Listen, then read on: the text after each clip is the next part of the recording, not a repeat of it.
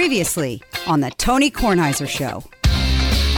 All right, so then I got an email back quickly, actually. It said, "Hi, Tony. Thanks for reaching out. We sent you our chair because we're doing advertising in your podcast in the coming week, and this was part of the deal we established with your team. Surprise. You now get a comfy and luxurious chair to work in. Jen, have a great evening." So I get the chair, and I said to Michael, "Did you know about this?" And you said... Surprise. Yes. The Tony Kornheiser Show is on now. So let's go to the chair. Explain what happened. Oh, do you physically want me to go upstairs to the chair? No, explain what you did. Explain what you did. First, I had to take the chair out of the box. Out of the There's box. multiple boxes in the box. We brought it upstairs, and we actually have built the chair. Yeah, I've well, gotta you fix built the the chair. cord. I didn't build the chair. Yeah, so the chair is now in the computer room, and it has more functionality than we ever imagined. It seems has got pretty a nice. massage feature. Yeah. Walker helped me. Walker and Grandma Carol came into the room to sit on the love seat next to the chair. I'm stripping layers off because your house is so hot as you begin to get that March sun angle. Just awful. Stripping It's layers over off. 80 degrees And here. Walker's It's like death. helping hand me the little wheels that you just shove into the bottom of the chair, going, when I'm bigger, I can help you build the chair. When I'm bigger.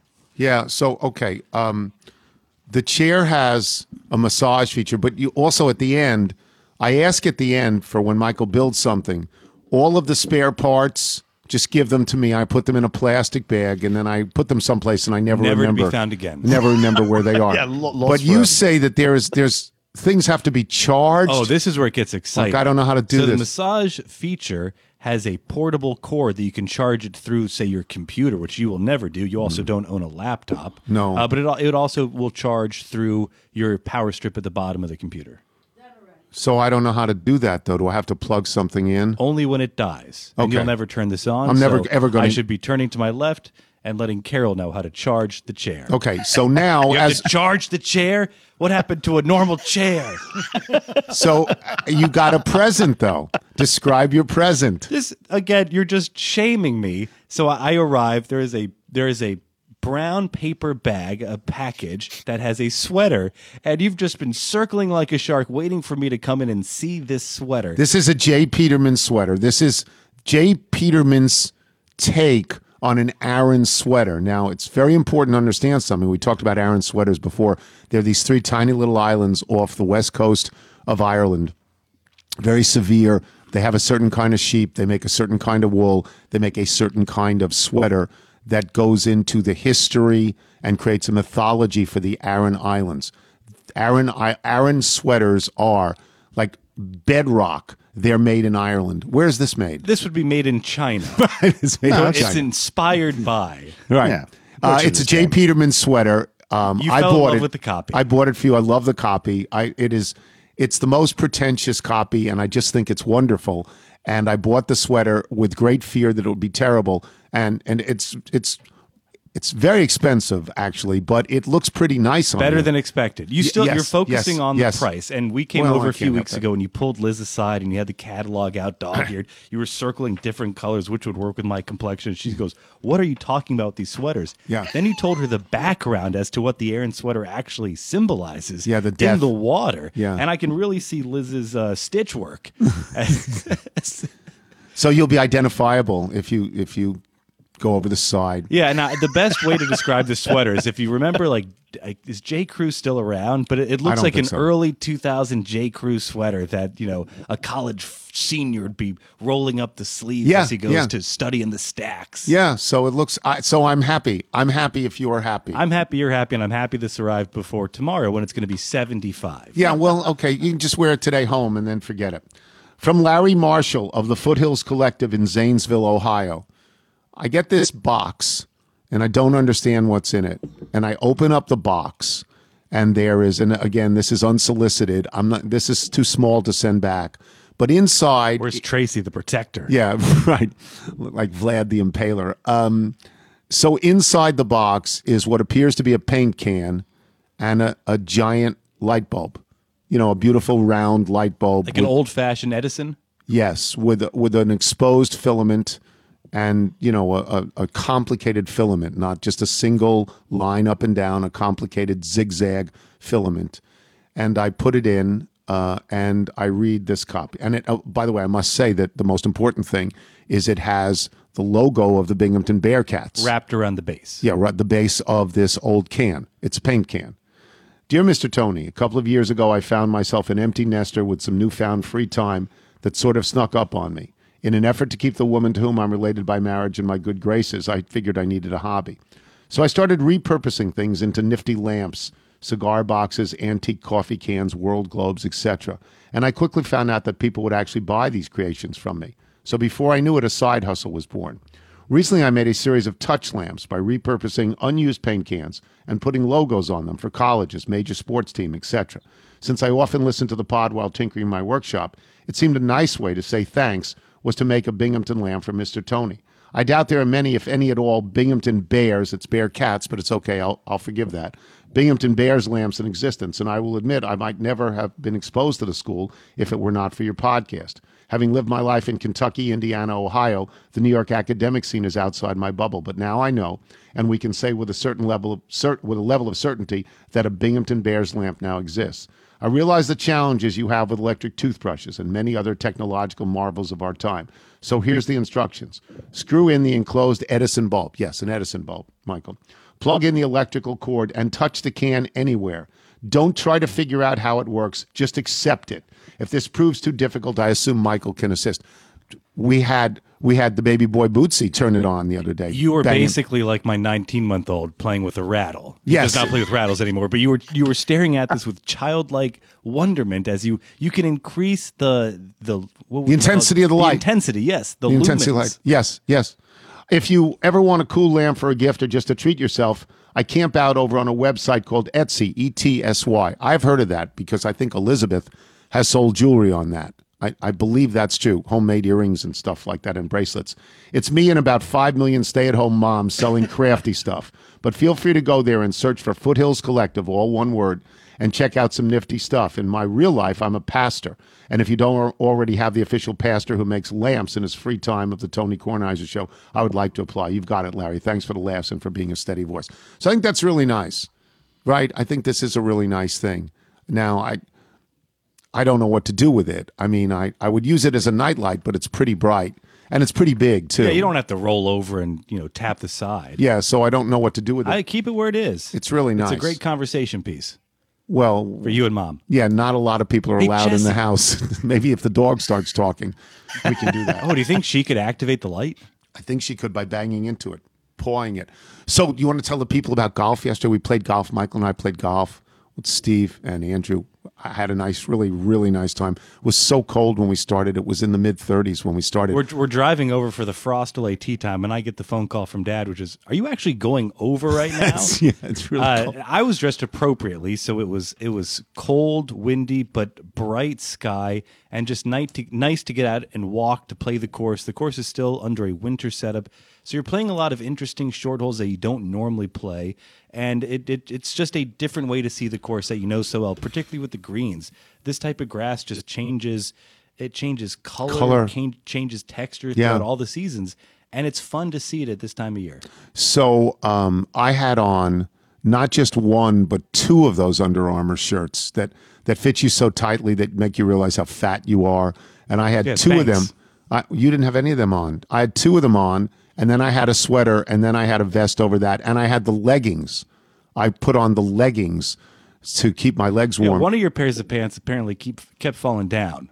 The outer pair of pants, and then the inners as well. But I was moving. Do you ever see when they say and Frosty the Snowman learned how to walk? So I was moving like that. Sort of like a cowboy walk. Yeah, one foot in front of the mechanical. other. Yeah, very mechanical walk. I actually didn't play badly. I think I putted pretty well, and I think I broke 90. Short course, obviously, the course that I play now because I'm so old. Well. Yeah, so I was pretty happy. We got with a new it. Pre-swing thought, trying to keep your lifting your up levels. a little bit. So I not dropping the club and not dropping my body. So I had a really good time. First time I played in a very long time. I had a really good time. My first time out in 2021. Yeah. Well, the day before I went out and played 2 holes, triple. That's not a good start. It's sort of it's the way Rory McIlroy starts on Sundays at tournaments now. Triple. Can I put it? Is there any water on this hole? Let me try and put it in. 6-footer by the hole. Yeah. So, by the way, and Wilbon and I will talk about this coming up. A lot of gagging in the golf yesterday, guys.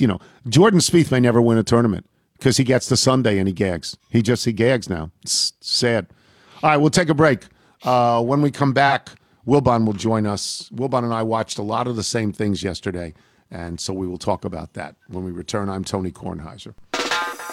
You're listening to The Tony Kornheiser Show. This is the Solo Stove ad, and before I get to it, I want to read this email by John Gilmore. Hello, I'm considering using the TK Show code to purchase a Solo Stove, but I'm wondering if these units provide enough warmth to offset DC winter temps, or if they're better for a spring or late fall evening. It seems that the design would cause all of the heat to be vectored straight up above the unit instead of out. My current fire pit provides a radius of warmth that extends 6 to 10 feet, but that is accompanied by the smoke that the Solo Stove eliminates. I have searched online reviews, but have been unsuccessful in finding an answer to the question. Any assistance is appreciated. Michael, are we able to offer John Gilmore any particular assistance? In terms of actual feet, I can't give you that answer, but I think we can figure this out because we will be taking the trip and lighting up the solar stove on those river sort of front evenings. I would say this. I think it's going to – we rarely get those nights in this town where it's going to be well below 25 for sustained periods of time. So I think you're fine in that same 6 to 8 to 10 foot range that you've had before. Yeah. Oh, Sean's on. Sean got Wilbon. All right, let's do the Solo Stove ad. It says, host ad-lib talk about any favorite fireside memories you have, distant or recent. Distant or recent. I love fireplaces, only on cold nights. I love lighting the fires. I go around the neighborhood and I pick up pine cones, and I like the pine cones, and I like the wood, and I do it for about an hour and a half, and it makes me very happy. See, that's indoors. Any night outside. Protector of the fire. I love it. See, this is what you do. Deciding when you've earned another log. I don't think that anybody from northern and midwestern climates, I don't think there's anybody that doesn't like sitting around a fire every once in a while. And Solo Stove obviously makes this very easy. I'll read the copy. Oh, the dog is barking. Solo Stove creates story-worthy moments. Fireside fumes not included. Stainless steel construction designed to regulate airflow and burn more efficiently. So little smoke you'll wonder how there's so much fire. No campfire smell on your clothes or hair. Nothing left but ultra-fine ash for an easy cleanup. From camp stoves to backyard bonfires, Solo Stove products are portable and built to last. Easy to light with a few bits of starter, your fire is blazing in minutes. Take your Solo Stove with you on the road, as Michael has done in South Carolina, or set it up on your rooftop or backyard. And Solo Stove is so confident in their products, they give you a lifetime warranty for every purchase. I love the notion of rooftop. I love the notion if you can get up on the top of your building, if you live in an apartment and you can have one of these, or if you live in a house and you suddenly have a deck on the second or third floor, which some houses do. That'd be wonderful. No one needs a reason to gather around the fire. Solo Stove just took away any reason not to. And now you can get $10 off when you use the promo code TonyK at checkout. Go to solostove.com, SOLOSTOVE.com. And remember, you get $10 off when you use the promo code TonyK. And so, use the code, people. You're listening to The Tony Kornheiser Show. This is from Samuel, whose stage name is Saint Samuel. He writes, I have a new song that came out last week called Ya Bomb, which also includes the incredibly talented Celie Giante on vocals with me, and I would love for you to play it on the show. I'm 23 years old living in Richmond, Virginia. I perform under my own name, Sam McCoy, since I was 13 years old, and a couple of months ago rebranded to Saint Samuel, following a pretty dramatic image and sound change. I have a degree in IT from VCU. I have a full-time job working for a tech company from home. I spend a couple of hours every night working on my music, as it is a true love of mine and hopefully something I can turn into a career someday. Saint Samuel. Again, Ya Bomb is the name of it, and it plays in Michael Wilbon. Now, as you people know, I prepare a lot of questions, and it's easy to prepare questions for Wilbon on the day after the All-Star game, and I wrote a whole bunch of questions down on the All-Star game.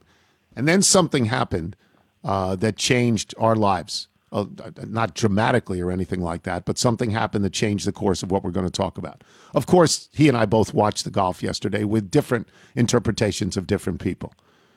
But as I was going through the dial after the golf, I went to ESPN and found something so unexpected and so fabulous that I texted him, and Kelleher texted me and him, and everybody got on this thing. Wilbon, describe what we were able to watch 50 years later. Yep, 50 years ago today is the anniversary, or today is the anniversary of something that happened 50 years ago today, the fight between the first fight, Madison Square Garden, Ali Frazier, which is the greatest event of my life.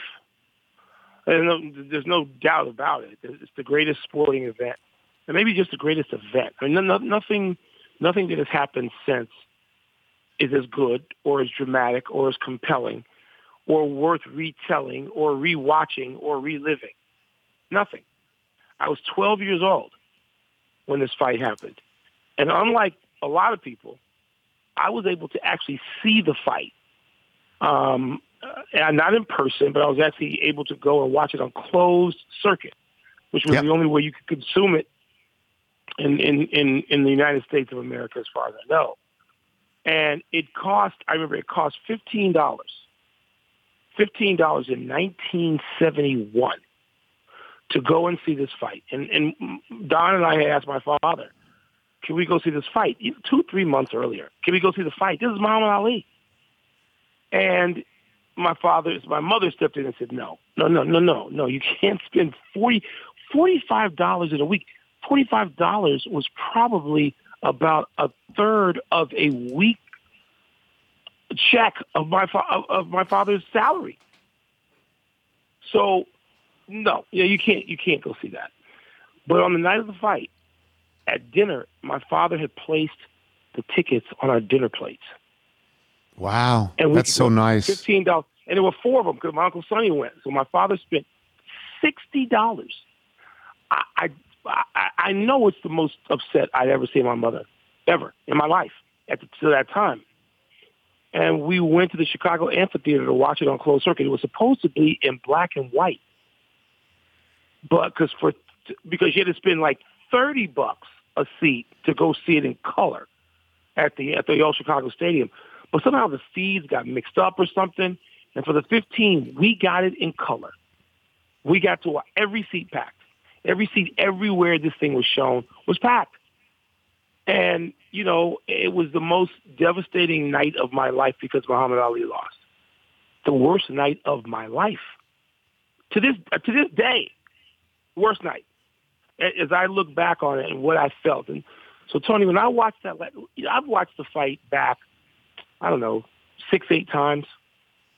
Last night was the first night. It has taken me to 62 years old to watch the fight and just say to myself, oh, yeah, Ali got his butt kicked.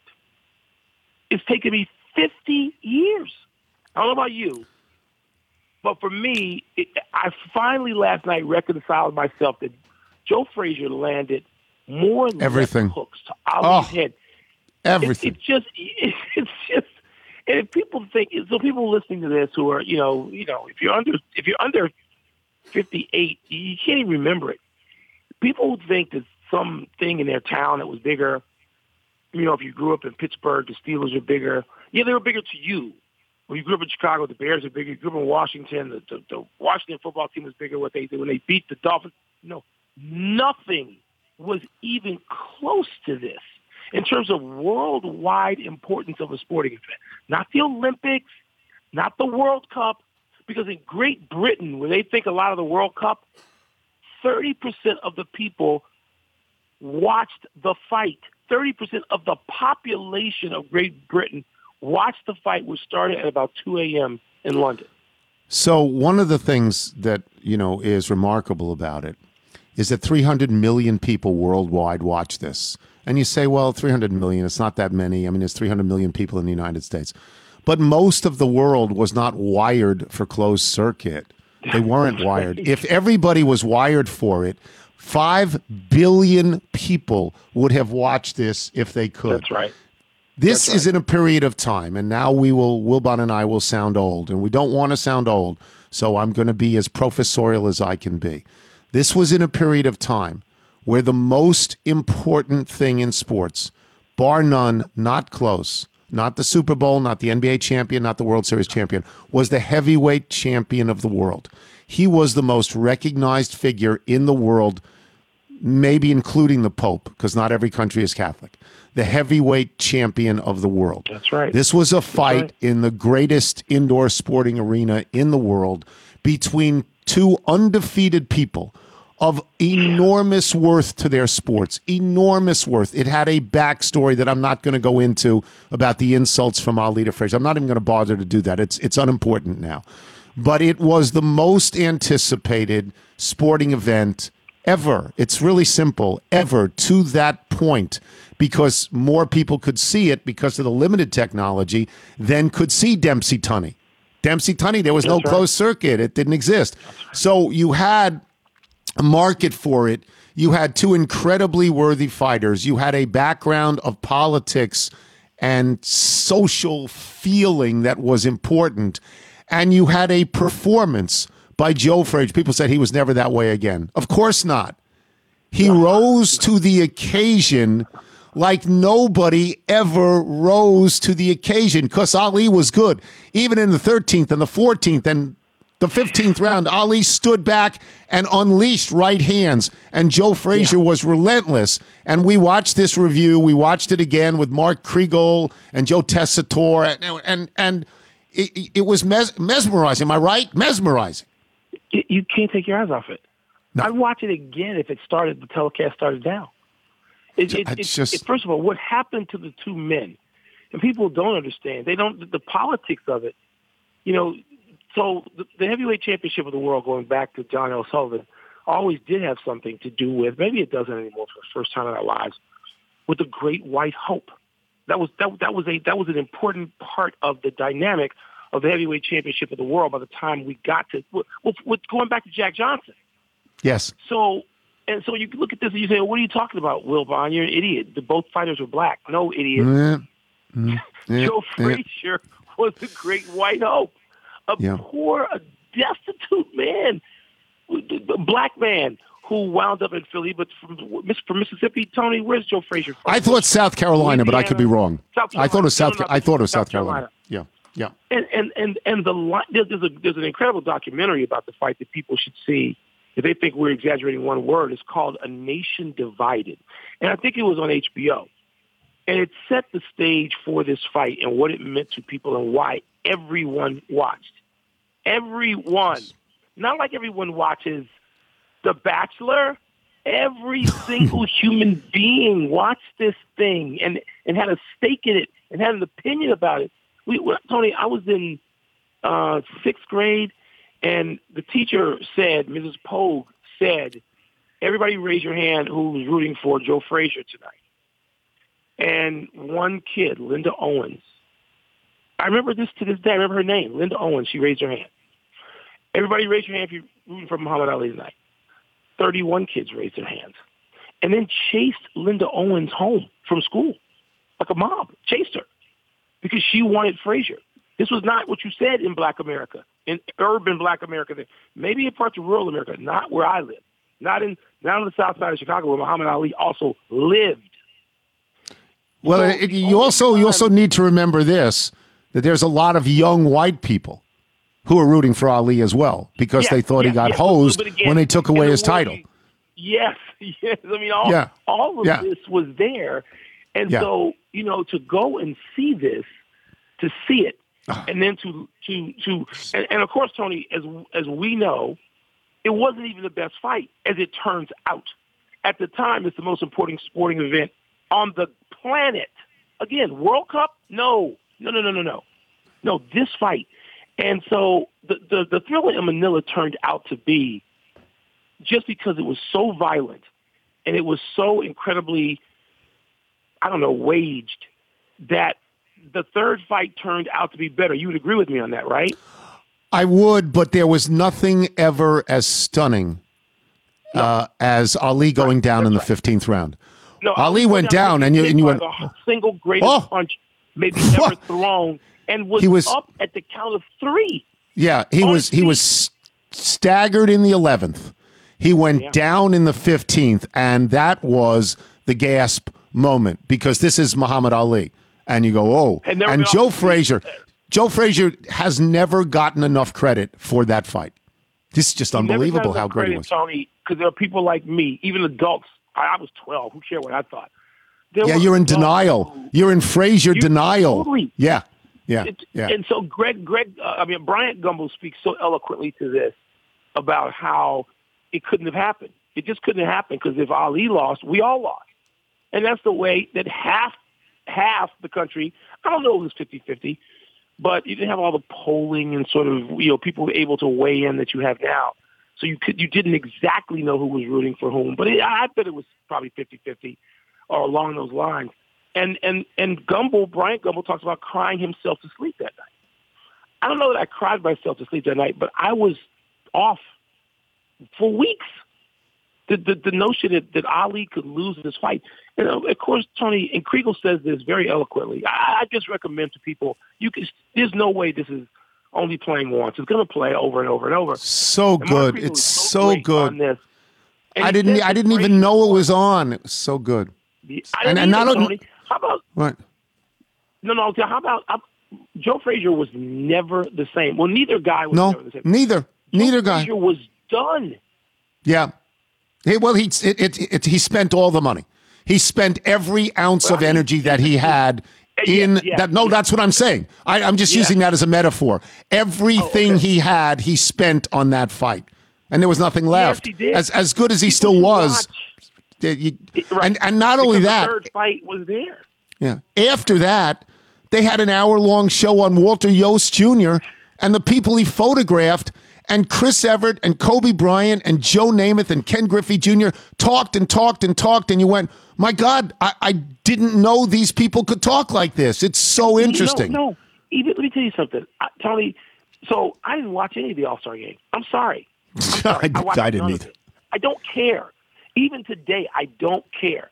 People will say, well, how you can't say that? It's an exhibition. It's nonsense. Sorry, it's nonsense. Sorry, this is the greatest event of my life. And then it does sort of continue. People say, well, how can the celebration of GOATs, well, you can tie it, of course, to Ali, but how can you tie that, to a photographer? Well, because he and Neil Leifer, and how about the fact that they got them all. The two Leifer and Yost got them all. Staff.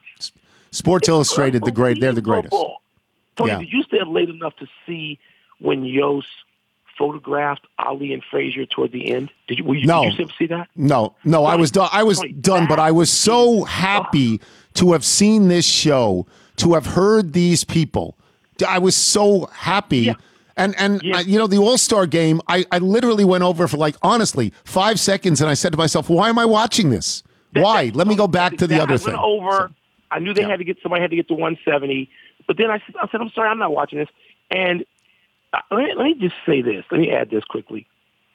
Not only have I watched Kobe Bryant talk all of his life, he's very impressive. His adult life. I have talked to Kobe Bryant from, I don't know, maybe not 18 to 40, but I don't know, 20 to 40, his adult life. And Kobe Bryant was brilliant. He was mesmerizing, talking about the photography of Walter Yost and talking about just at one point, Kobe says, there are pictures and then there's art. This guy was an artist. And he talked about just sitting down with Walter Yost going over photographs, including things of Kobe himself. And he clearly did this about a year and a half ago. This after this interview, which took a long time to do this documentary. Yes. And yes. I mean, look, Derek Jeter was great. You're right. Chris Everett, you're right. All of them were great. But Kobe, great. I got emotional. It's understandable. To know that this person is gone. And by the way, when was Tiger Woods ever this great on camera? It's amazing to me. Never. It was amazing. Jack Nicklaus talking about how he got into golf, that his father was a pharmacist. He had it was just, they revealed themselves, all of whom were very likable. They revealed themselves. Everybody knows this, how I feel about Kobe. My favorite moments with Kobe is Kobe would call you over and say, that guy over there, I hate his guts. It was just always good. It was a teammate. I hate him. I can't stand him. Who likes this guy? You saw the frankness and That's the just- candidness all right. of it all. It was so That was I watched TV yesterday, like you, kids. If you can watch it, 3 minutes of the All-Star game. Yeah. I could watch. if you it have now, a not- chance, to see Yes. either or both of these shows, please do it. All right, I'll stop talk what to you you're later. doing and we'll do that. Yeah. All right, John. Michael Wilbon, boys and girls. We'll get out of here. Jay Billis will join us when we return. I'm Tony Kornheiser. This is the Tony Kornheiser Show. Tony Kornheiser Show. Vincero is back. We're always excited to have them. They know how important it is to look and feel your best, and they're here to help keep you feeling good wherever you go. If you're looking to upgrade your look, don't waste money on a cheap and basic watch that doesn't get you noticed. Vincero Watches is the perfect solution to your everyday style needs, in the office, on a date, and anywhere in between. Vincero makes it so you don't have to choose between function, looks, or price. They are the best of three worlds. Head over to vincerowatches.com/Tony, VINCERO, vincerowatches.com/Tony. Take advantage of my special discount while you shop. Check out the Chrono S in rose gold. You're welcome. Vincero understands the frustrations of online shopping. These guys get it. That's why they make it as easy as possible for you. With the new year, they're offering now a 5-year warranty and 365-day return policy. Well, that's fabulous. It's stress-free shopping with fair and honest prices. This is a timepiece you will use. This is a piece that will last. Vincero has the perfect blend of a classic look with a modern feel. Men's Journal recently called Vincero watches beautiful, bold, yet classic designs and the real deal. Go to vincerowatches.com/Tony. And my discount code, Tony, it'll be auto-applied at checkout. Do not pay full price on these beautiful timepieces. And don't forget to check out their sunglasses as well. Go to my link and check out this awesome brand, vincerowatches.com/Tony. Use the code. This is the Tony Kornheiser Show. I got my coffee, glanced at the news, my step tracking phone strapped to my side. I breathed the morning air, hopped up on my saddle, and took my 100th Peloton ride. Dan Byrne. Strength and meditation, 200th ride. I leave that closed captioning on 200th ride. I do the cycle class like serious cyclers do. 100th ride. And sometimes I just ride. Such a great song. Michael, you got your Peloton shirt on? I don't have it on today. This is going to make Walker's year. So wonderful. Jay, do you, my son, of course, does Peloton riding. Do you do that by any chance? Do you do Peloton riding? I do. Yeah, I do. It got me through the first 3/4 of the pandemic, and I did it every day. And I got so tired of it that I haven't done it in about 3 weeks. Did you get your 100th shirt, your 100th ride shirt like Michael did, or a shout out from one of the instructors, however that works? Did you do that? Or are you anonymous when you do it? Yeah, I'm anonymous, and I don't take live classes usually. I just find them on the directory, and there are certain instructors I really like, and certain that annoy the hell out of me. So I kind of find what doesn't piss me off, and then ride to that. Michael, do you ride live rides? Oh, I've never done a live ride. Too intimidating. Oh, it's because they'll point you out. I feel like they could still see you through the little camera on top of the bike. No. Did you feel that way too, Jay? Do you feel a sense of exposure if you do the live ride, or you just don't want to do it? No, it's just been, I don't know why I haven't done the live ones. Probably because I can't start them on time when I get there, and I don't want to wait for one to start. But my thing with it is I'm always looking at how I'm doing against other people my age. If I'm around like people who are 25 or 30, I'm going, hey, I feel pretty good about myself. And then I see some 65-year-old person kicking my ass, and I'm not particularly happy about it.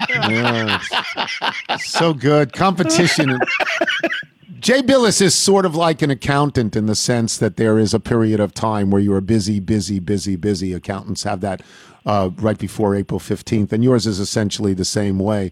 And I just from an overall standpoint, because I know it's a job, I know you love college basketball. You played college basketball. You're great at it.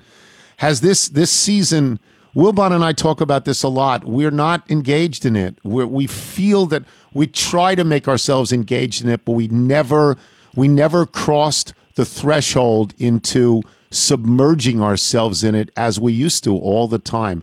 How about you? It's about the same. I mean, I'm immersed in it because it's my job, but it's not been the same. And I think the difficulty for me has been the loss of community in the sport. That I didn't realize how much of my enjoyment from the sport came from the interactions with players and coaches and the day-to-day stuff and my colleagues. I mean, I can't even interact with my colleagues anymore. And look, everybody's doing the best they can. I think we've all done a good job to get to this point. But I told a friend of mine the other day, it's like if you went to a comedy club and it was just you and the comic, and you're the only one in the audience. It's the same jokes and it's still funny, but for some reason, if you're not laughing with a whole bunch of people, you lose one of the most important elements of the experience. And I didn't realize what a community event. I did realize, but I didn't internalize as I should have what a community event a game really is. It's second probably only to a church service or something in how. There's a feeling of togetherness and a communal feeling. There is a real rhythm to it. I mean, even if you are in a booth, you know who the assistant directors are. You know who the stage manager is. You go into the truck. You know who the producer is. You may be alone in the booth, but prior to that, it is the community you talk about. You eat together. You drink together. You have a common goal to make the show as good as you can. And if that is gone, and we've had this in PTI, and if that is gone, you may be able to do what you consider to be a good show or even a very good show for the conditions you're working under. But it never feels great in the way that you've had that great feeling a million times, right? You've had that in your life. Yeah, it's basically a do the best you can feeling. And you know, the only positive there has been is there's no traffic after the game. Everything else is stuff. And so, you know, you can get in your car and get wherever you're going right away, and you don't have to sit in traffic or wait around or anything like that. So you don't have to deal with that stuff. And then it has changed, honestly, Tony, it's changed the on-air part of it that, you know, if I'm doing the Duke Carolina game or you name the game and there's a packed house and the place is juiced, when somebody makes a steal and a dunk or something, you know, you let the crowd take it for a period of time and they get all the crowd shots and all that. And now we don't have that. So if you do what you normally do, you've left a bunch of dead air. And it sounds like, you know, we're covering a practice on a Wednesday. So you've had to change the way you broadcast games, and that's been a difficulty. And some of the games, honestly, there's no reason for me to be there because of all these protocols, and I get it. I'm not complaining about it. I'm just saying how it is. It's like we've been the same distance as a crew doing a football game has been. And so, you're like, I can't even identify some of the players. I'm not even exactly sure who some of them are. So at times I've been calling the game off the monitor, which off the TV set that we have, which I've never done. That's been used only for replay. So, you know, you've kind of had to change the way you do things a little bit, but it's all, you know, it's all part of the deal. Speaking to your first point, when I was doing Monday Night Football, this is the importance of crowds. You can watch a game from your house and you can almost make it feel like it's normal without crowds, but crowds play such an important part when you're broadcasting. Something would happen in football and I'd be ready to say something and I would hear in my ear the producer, Jay Rothman, and he would go, lay out, because as you're describing, Jay, you're describing the screaming from the crowd and how even the people broadcasting the game have to be cognizant of that because that's the wave that carries you along, and you don't have that now. It's gone. Yeah, that's the emotional part of the experience for the fan and for the broadcaster too, I guess. But my rule for myself, it's not a rule, but what I tell myself is over the years, if I have to raise my voice in any way to make my point, or say what I want to say, lay out. That it can wait. Like nobody's at home after some great thing when people are jumping up all over the place, you know, going, I wonder what Billis thinks. You know, they don't care. So leave it alone, and then when you get a replay later on, you can praise the action or explain it or whatever you want to say. But in the moment, you just kind of have to leave it alone. And sometimes the best thing you can do as a broadcaster is to lay out. And I'm reminded of that all the time. Yeah, I think that's true, and let the let the energy, the organic part of the play just take over. I should ask you this because everybody knows that you went to Duke. I think I'm right that you were on Mike Krzyzewski's first Final Four team. Am I right on that? First one? Yes, first everything. First ACC champion, first NCAA tournament team, first Final Four team, first number one team, you name it. So you go back with him and that program and all of that. When you see Duke and North Carolina as they are now, marginal, certainly Duke is a marginalized team, is there any feeling internally that maybe you even want to suppress, but any feeling of sadness? No, it's not a feeling of sadness. It's just a feeling of empathy for any team that's going through this. And one of the things that I remind some of my colleagues when, we talk about Duke and Carolina and some of these in Michigan State this year, is teams that have struggled at times. And it seems like we're always talking about them. And they're middling this year. And that's, that happens. But, I tried to explain, this is the way the overwhelming majority of teams in the country, that's how they feel every year. It's a grind for everybody every year. The exceptions are Duke and Kansas and Carolina and some of these teams, Gonzaga and Villanova that are winning all the time. And when they have a tough year, we're like, what's wrong with them? Oh, my God, what's wrong with them? It's sort of normal for the teams to go through this process when they're really young and they struggle and they win 2 in a row and we think they've turned the corner, and then they lose two in a row and we think the world's ending. It reminded me, when I watched them, it reminds me of my freshman year in college, where we started all freshmen and we had lost a lot of close games. We got blown out a few times and we wound up having a losing record. And we turned it around the next year and became, a ranked team every year from then on out. But it was hard to figure out, how do we get out of this? And it took the summer until we kind of learned, we could regroup. You can't regroup during the season. It's really hard to do that. And, I liken it to, you're in a fight and you're getting punched and the bell never rings. It only rings at the end of the fight. And that's how we felt, and I think that's how Duke feels right now. And we sit on the sidelines as broadcasters and observers and writers and all this stuff, journalists. And I'm not saying we shouldn't do this; it's our job. We should. But it's funny. We make these pronouncements, and we have to be definitive all the time. Instead of sometimes we just don't know. And with Duke, when Jalen Johnson opted out, they're better off without him. People are saying they're better off, and I was like, what are you kidding? They're not better off without a lottery pick, and it's not his fault.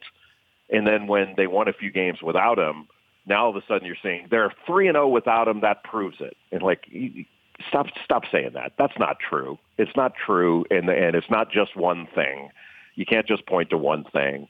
And it's not, and they're not a bad team now that they've lost 3 in a row. They're a decent team that is struggling to win just like most everybody else. It's just, at my age, it's just sort of shocking to me. What I grew up with as a sports writer, starting when I was 22, 23, 24 years old, and before that when I was watching college basketball, the notion that the ACC and the Big East are not great is just very hard for me to comprehend. It really is. Yes. They're just, you go, but they're always great. Well, they're not great now. And it's just weird for me. It's just very weird for me.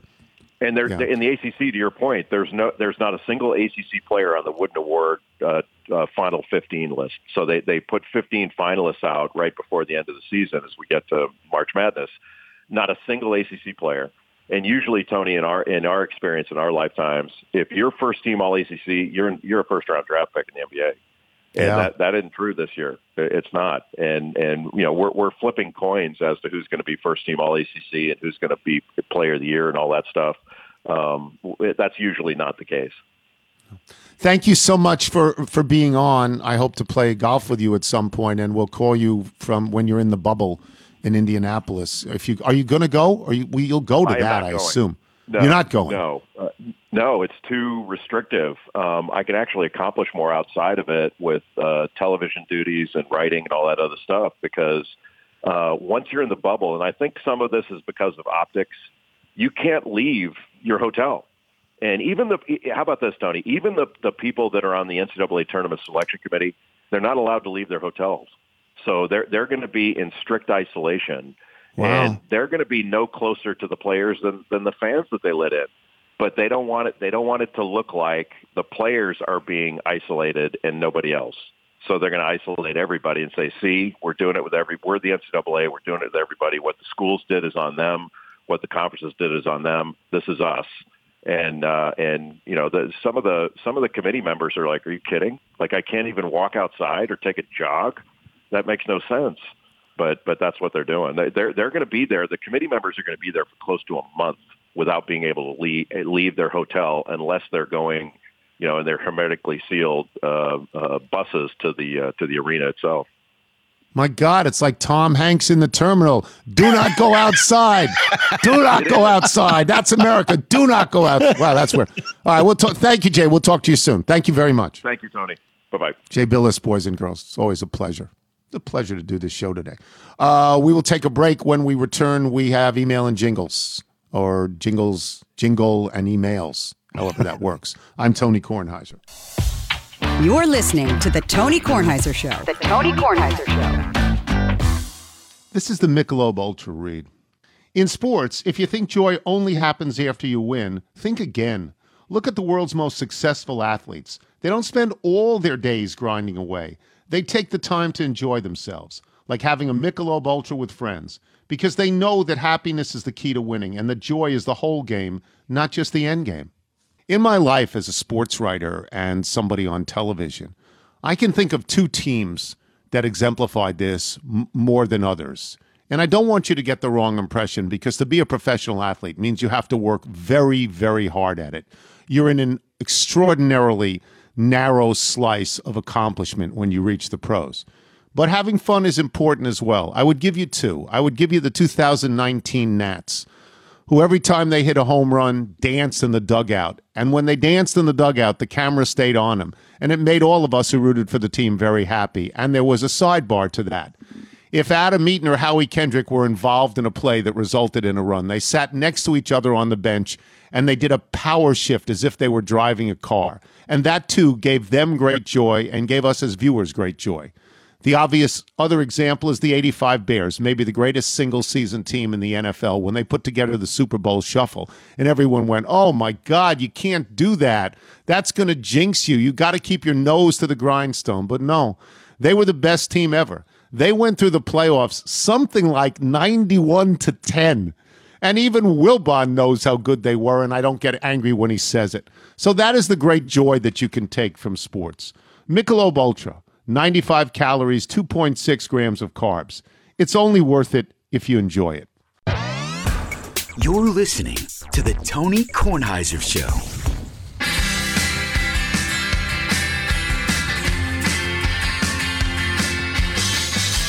Dream of college kids with something around their waists.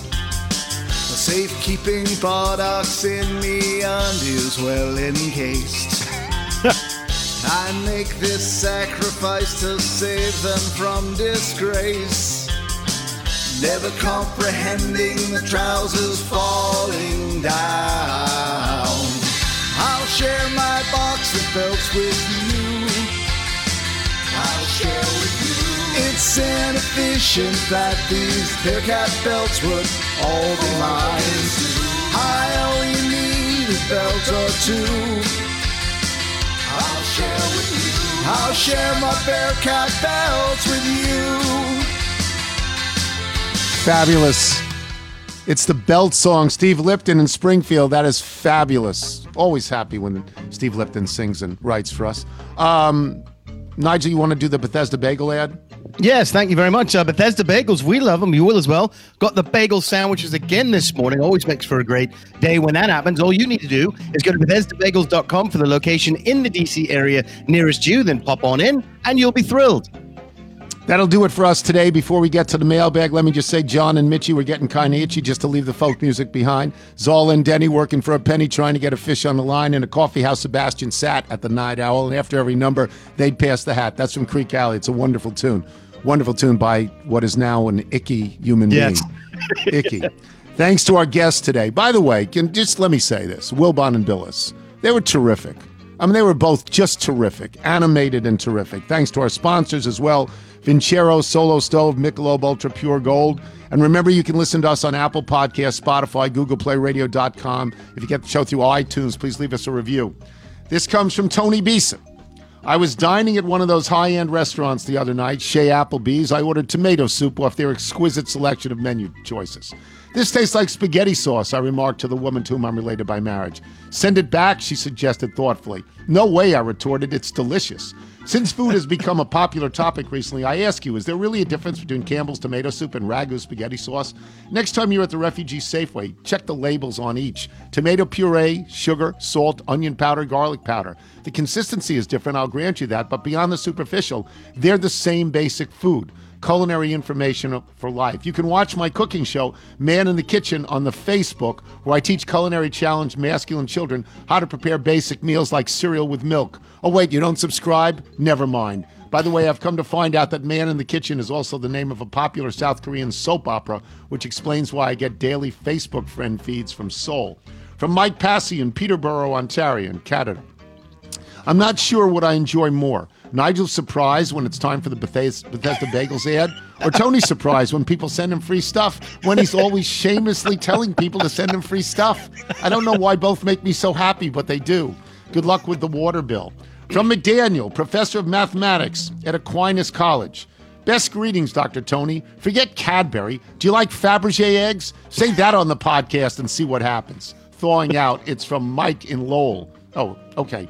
Oh, this is from Dave Finley. This is fabulous. Hi, Mr. Tony. It's Dave from Maine, a.k.a. LL Bean Pants Man.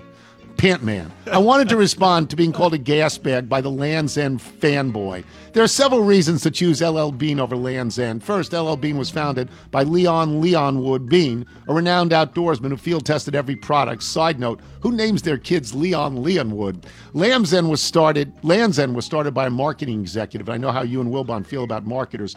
Second, the Land's End apostrophe is in the wrong place, after the S instead of before. Any self-respecting Binghamton English major should be appalled and boycott the company. I could go on about how Maine lobster is better than Wisconsin cheese, or do a deep dive into which state has more Subaru drivers. In reality, both companies make decent pants, and you should probably move on to more fascinating topics like inflated water bills and whether there'll be cloud cover over tonight's full moon. As always, keep up the good work, and I can't wait until those whiny Eddie Bauer folks weigh in. Best Dave Finley. From Scotty Baker in Berrien Springs, Michigan. Sorry to hear about your water bill problems. I wonder if you've thought about putting the head of a horse into the bed of a certain CEO. It works every time. From Stanley Stern. You might already have heard this from one of the many experts you have had check out your Rehoboth house. I was speaking to a good friend of mine who also owns a house in Rehoboth. When I described your water bill, he immediately said you have a leak. I told him you have had numerous experts try to find leaks to no avail, and he told me that houses in Rehoboth have their water meters away from the house, like in the sidewalk. And a leak could be between the house and the meter, like underground. You might want to check this out. From Jim Flynn in Colebrook, Connecticut. Chatter would still be around if you had been printing out Wilbon's chili. That's on that 3D printer. That's right. Steve Eisenberger in Columbia, Pennsylvania. I'm an investigative reporter, and I'm gathering information on what could be a huge story.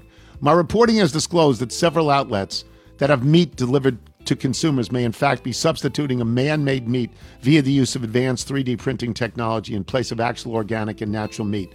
This meat, while generally tastes in no way discernibly different, has been caused to create disturbing and troublesome side effects with some individuals, particularly men over 65. Side effects include one more of the following. Skin color becomes a strange orange hue, increased irritability and crankiness, an odd fascination with the moon, an unusual disdain for ketchup, unwillingness to live in current times and harken back to older, more simpler times, and in more advanced stages, an odd and troublesome trait of expecting, no demanding. All people with whom they interact provide them with free stuff, such as food, alcohol, clothes, shoes, watercolor paintings, golf outings, etc. Fortunately, Gluck Vaccine, located in Cambridge, Massachusetts, has been furiously working on a vaccine. This is funny. Steve Eisenberger. Erin in Winnipeg, Manitoba. When I was a student, I was going through my bank statements, and I noticed I had made regular mortgage payments over the past 4 months. This was odd since I still lived at home with my parents. I called the bank to find out what was going on. The guy from the bank asked me if I was sure I didn't have a mortgage on a house. He asked me if maybe I had a cottage that I had forgotten about. I told him I was 100% sure. I don't own a house or a cottage. I was a student, scrubbing hooks at a golf course, making a little more than minimum wage with a net worth in the low 4 figures, and assured him I had never taken out a mortgage. When I checked my next bank statement, not only had they credited me for 3 of the 4 mortgage payments as promised, they'd also credited me for 3 more mortgage payments. I decided to call again to point out this error, although I was tempted not to. I decided to change banks after that phone call. From Brian Schwab in Ann Arbor, Michigan, I like ketchup. I like mustard, especially spicy brown mustard. I like salsa. I don't like mayo. Keep your stinking mayo away from my sandwich. I sort of like hot sauce. I don't eat meals over the kitchen sink. Sometimes I do eat meals seated on a stool at my kitchen counter. I also like bagels. I really, really like beer. In its simplicity, that's one of the great emails we've ever had. Reese in London. Luckily, you don't like to complain, or Monday's Open could have been really negative. I'd said I didn't like that. Matt Little, an actual Little in Pearl, Mississippi. Over the weekend, we acquired a new dog, a German Shepherd. Much deliberation ensued about what we should name this 6-year-old canine. But I thought you would feel honored that my 6-year-old child, a feminine child, seriously suggested that we name him the Tony Kornheiser Show. Isn't that nice? We ultimately suggested on Ovechkin/Ovi. This dog will not suck this year. Adam in Haymarket. I have a cat. She cannot flush toilets. My water bill is approximately $50 monthly in the 20169 Haymarket, Virginia. My cat is now a lean but winter coat fluffy 7.8 pounds. And from David Chow in Seattle, Washington. Last week, I had my own David Aldridge moment when you read aloud the name Patrick Finley at the top of last Monday's show. And I said, I know that guy. And you read a touching email written by Patrick, his twin brother Ryan, and fellow little Brian Rosenbaum on my behalf as I head into kidney transplant surgery. Cue the waterworks. I wanted to send you a thank you for all the kind thoughts and say that the surgery was a success for both my kidney donating wife Alicia and me. The plan is for me to be released back into the Subaru-filled oat milk latte and artisanal espresso ice cream streets of Seattle on the road to recovery. Thank you for keeping my spirits up during this challenging time and for decades of laughs and insight. Your show's been connective tissue for 4 friends spread across the country and a helpful reminder to always use the code. If you're out on your bike tonight, everyone, as always, do wear white. But we don't have the chutzpah to do it.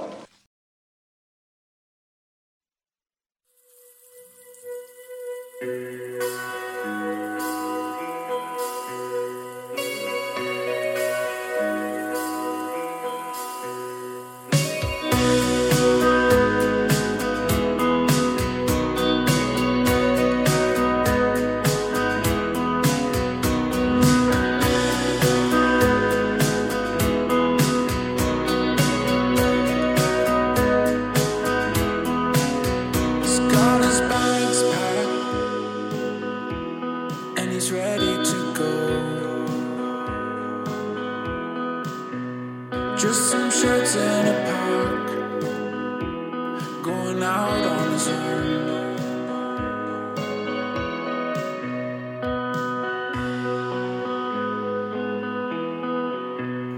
When he left last time, felt like it was for good.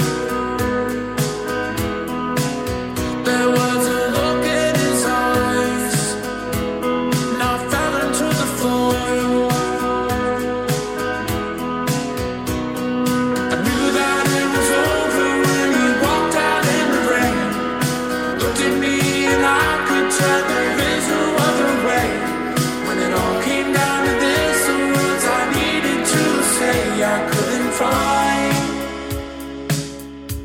You'll always be on my mind.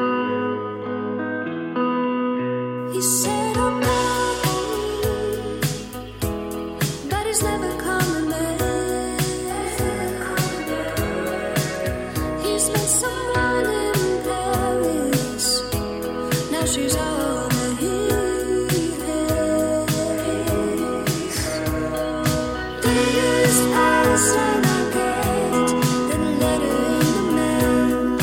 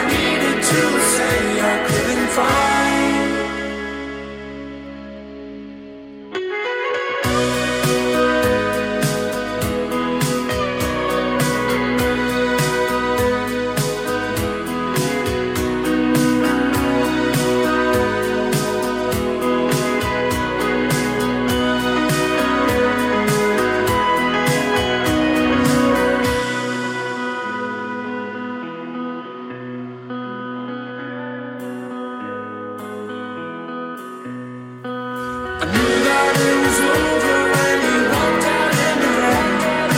Looked at me and I could tell there is no other way.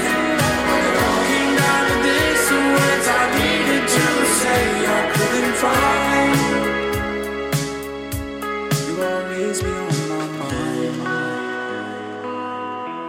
You'll always be on my mind.